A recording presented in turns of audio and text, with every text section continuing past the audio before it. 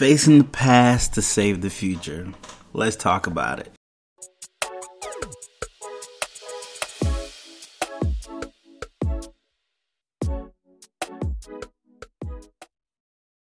What's up, people? Welcome back to Black Geek Cool. We're here to talk about episode 9 of Lovecraft Country. I can't say the word, Rewind 1921. But before we dive in there, go ahead and hit the like button if you're watching this on YouTube. Or if you're listening to the audio version, go ahead and give it 5 stars. Greatly appreciated. Helps with the algorithm, gets more listeners, and it's a great way to support us here at Black Geek Cool.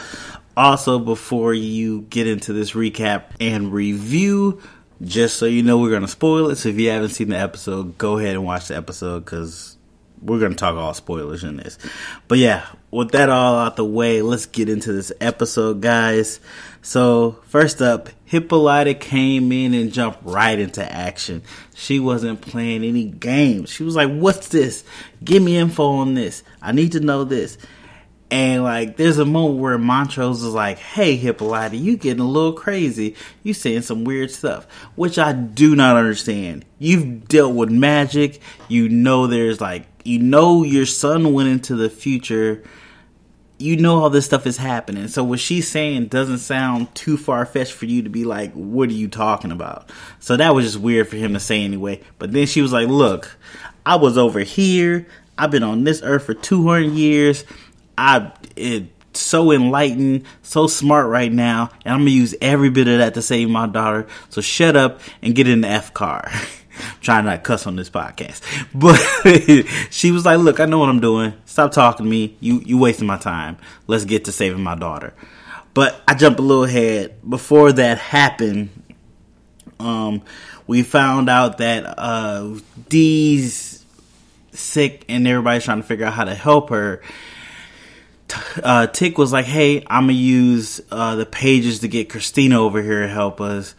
Montrose was like, don't give her the pages. That's what she needs for the Eternal Equinox. Or is it Eternal Equinox? It might be that. I don't know.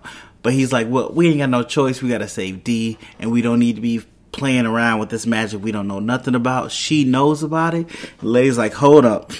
I already gave her the pages. She gave me immortality or invulnerability, so we can't give her the pages. And Tick's like, why'd you do that? But then he kind of understands. Montrose went all off on her. Like, why you do that? You said F us all. And I don't understand. He knows that she's pregnant. So her having invulnerability protects his grandson. Why is he so upset about that? I don't get it. It was just kind of weird. I guess he's more worried about his son than his grandson, but that's the future. And you know your grandson lives. I guess he knows his grandson lives, so maybe that's why he was like that. Maybe that's why. But still, it seems really weird. Montrose is really all over the board on this episode. He does some good stuff, but then he does some just terrible stuff. And it's like, why are you doing that, bruh? We still trying to rehabilitate you. Still trying to make you, you are very multi-dimensional character, and I love that about his character. That's the only thing I love about his character. He has so many different facets to him. He's actual person, which we're all flawed, many flaws that pulls us in every different direction, and it really does for him. He might be the best character in the show, unfortunately. Oh wow, I just realized that. Anyway, we also learned that what her name? Ruby tells everybody, yeah, Christina helped us because of me. So they learn that Ruby knows Christina. They don't know how intimately they know each other, but they know. So they end up getting Christina to come. Christina lets them know, yeah, I can't do anything with this spell, but reset it. I can fix it with the Book of Spells, but as of right now, I can only reset it. And she's like, I'll definitely help you reset the spell to give her some more time, but only if Tick comes willingly to the Eternal Equinox. And Tick's like, yeah, I'll do it. And she resets. Well, before she resets the spell, she's like, I gotta go do something. She ends up going to Lancaster and seeing him bleed out after they're trying to switch spare parts for him. doing a spell. They apparently did multiple times. That's why he, in that one episode, I think it was episode 6, where Ruby was putting the little artifact in his drawer. The artifact was to stop him from being able to heal from wounds, even when they did that spell. So it was basically Christina's way of killing Lancaster, and she kind of wanted him to know that it was her that did it, or at least that William's spell was part of the reason why she was able to kill him. You know, she's very upset that he killed William, and every time she changes from William back to Christina, William dies again, and she wanted to give Lancaster 1,000 deaths, but unfortunately, she settled for this one death. So Lancaster's off the board. He's dead. He's gone. And it was kind of gruesome because they was hacking up some black dude that they got, and the other guys really didn't do anything when Christina came through. But Lancaster actually knew William was Christina, which kind of makes sense. He's like, I killed you, so I know who you are. They're all magic users. They know how this works. But yeah, she got her revenge on Lancaster. She ended up going back, resetting the spell for D. So D's back to 100%, and the spell's starting to recycle.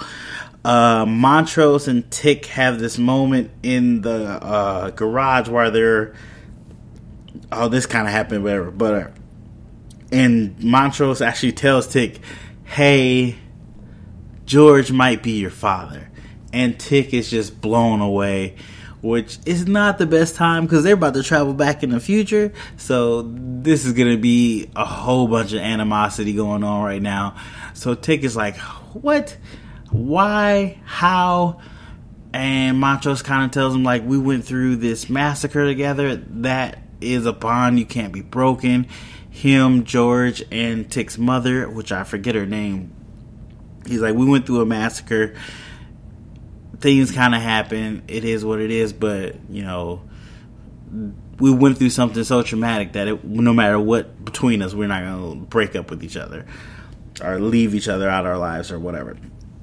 So Tick is just, he is really taken back because he's like, there's so many times I wish George was my father, wishing they would protect me from you.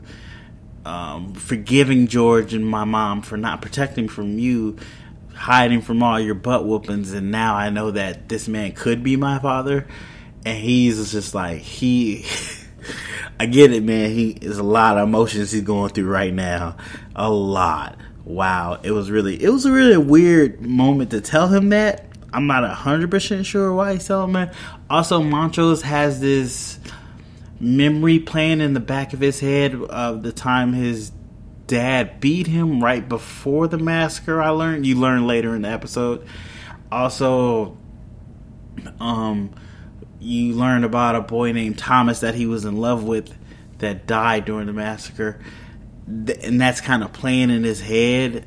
He's having ghosts of past memories per se, which makes sense because they're about to go in the past.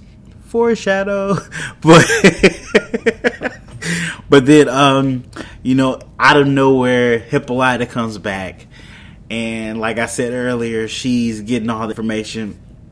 They end up going to the I forgot the word. It's like a planetarium where a big microscope where the time machine is.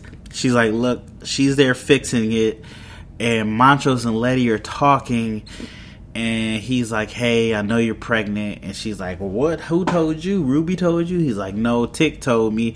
And this is when he tells her that, like, Tick went back in the past, went to the future, learned he had a son, all this stuff, learned he dies because of Christina's spell. And he's like, the spell that you gave her, giving her the ability to do it.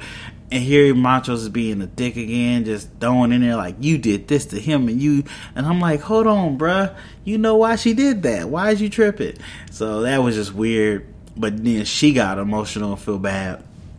So all three of them have like heavy stuff on their hearts when they're about to go into the past. So Hippolyta fixes the machine. They jump into 1921. And Macho still has the memories of dead people playing his, well, not dead people, memories of his father and Thomas in his head as he's going through. And then you just see Tulsa, 1921, all black community, black owned stores, black people walking around in this own community, and it just looks amazing. It's me. I'm not gonna lie to you, I learned more about Tulsa, the massacre, on HBO than I did at school at all, which is sad. America, we gotta get our school better. We gotta do something. But I've learned more about it from Watchmen and this show, Lovecraft Country, that the HBO has put out than I ever learned in high school. And I took like a black history class, never heard about Tulsa. It's ridiculous. Anyway, so they get there, and Montrose is kind of showing them around, showing them where the house is and stuff, and talking about stuff. And there's this moment where Montrose kind of zones out because he sees the place where Thomas died, and Tick is like, "Come on, let's go." And Tick thinks he's drunk, and he's like, "Nah, I'm not drunk. You don't know what you're talking about." And Tick goes off on him. He's like, "Look, when we're done with this, when Dee's safe, I'm done with you. I took your stuff for too long. You're not even my father. When this is done, we done." And he was just like, psh. Montrose, that kind of hurt. That man wants to be that man's father. It kind of hurts. You can see the emotion in his eyes, like, that hurts. But they end up going to Montrose's old house. They see Montrose's dad beating Montrose, young Montrose, let's say that. And so it happens that Tick's mom lives right next door. Small neighborhood. But you see that George is actually going to be taking out Tick's mom to the prom that got canceled. It is very interesting to see that they were item first, and I guess between this massacre, everybody else came together. That's kind of happens when we have crazy life-changing events. You kind of bond to those people in those events, so that makes sense. Montrose ends up sneaking off, so Tick and Letty have to split up. Tick goes to find Montrose because he believes Montrose is trying to tell George about getting shot and warn him, which will change the past or the future, time travel, change one of them. So Tick goes after Montrose, and Letty ends up trying to go to the house to get the book of names. Letty gets chased by a group of white guys who are a part of the massacre, and Letty, she running full speed. She gets shot. She get hit by a bullet, but she got the invulnerability, so she good. And the kind of massacre starts to pop off. Montrose's dad saves Letty as much as she needs saving somebody with invulnerability. And then she ends up getting into Tick's mom's house, meeting his whole family in a weird circumstance. It's very weird, a very odd moment to meet them in. She's running for your life. But they start gearing up, trying to figure out what's going on. Tick mom's actual dad hands everybody's guns. He's like, "Hey, you go over here. You post up over here. I'm gonna be on the roof. We're gonna look out." While Montrose's dad goes look for the kids, because George, Montrose, and Tick's mother, which I don't know her name. I wish I'd have wrote her name down. Ends up, George and Tick's mom goes looking for Montrose because he runs off. Young Montrose, all the young people in 1921. So while they're doing that, Tick and Montrose, future Tick, this is going to be so confusing. They end up, going to, Tick finds Montrose. Montrose is at the spot where Thomas dies, where he told everybody that, him, George, and Tick's mother got jumped by the white gang, or not, but these white thugs, and beat them up. And he told people that a mysterious stranger saved him. Or did he not say that part? I don't think he said that part. He just told them that they end up surviving that way. So while they're watching the white guys come up and start attacking Montrose and Thomas, they kill Thomas, and then George and Tick's mom roll up, and they're trying to fight them off. And Tick and Montrose are watching this go down, and Montrose is like, something's wrong. Tick is like, Montrose talks about the stranger that he never told anybody about, but he's like, he's not here.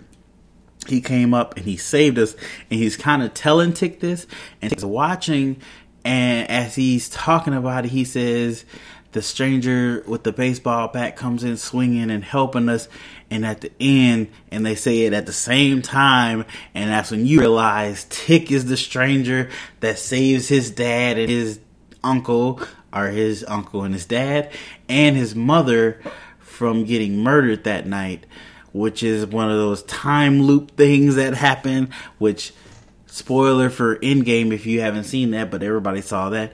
We learned that that's not how time travel works anymore. Endgame has ruined all time travel movies for the world. But yeah, so Tick ends up going up there, saving them, using the bat, beating the guys up, and of course he said at the end, "Don't worry, I got you, kid," or "I got you, kid." He might have just said, "I got you, kid," which is a callback to the first episode, if you remember, where it was Jackie Robinson. Jackie Robinson beat the giant monster thing in his kind of, I think he was sleeping, so it was a dream he had, which was a pretty cool callback. I gotta admit, when I saw it, this whole episode really got me. It was real emotional. It was like moments, seeing stuff, and then the massacre. Oh, it's heavy, very heavy. But we have Letty at the house. She ends up talking to, I think, Tick's mother's grandmother. Yes.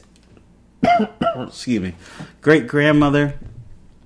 And she convinces her, like, hey, I'm from the future, need the book, save your family, but you all die, pretty much. So this woman has to decide whether to let her present family die to save her future ancestors or future generations.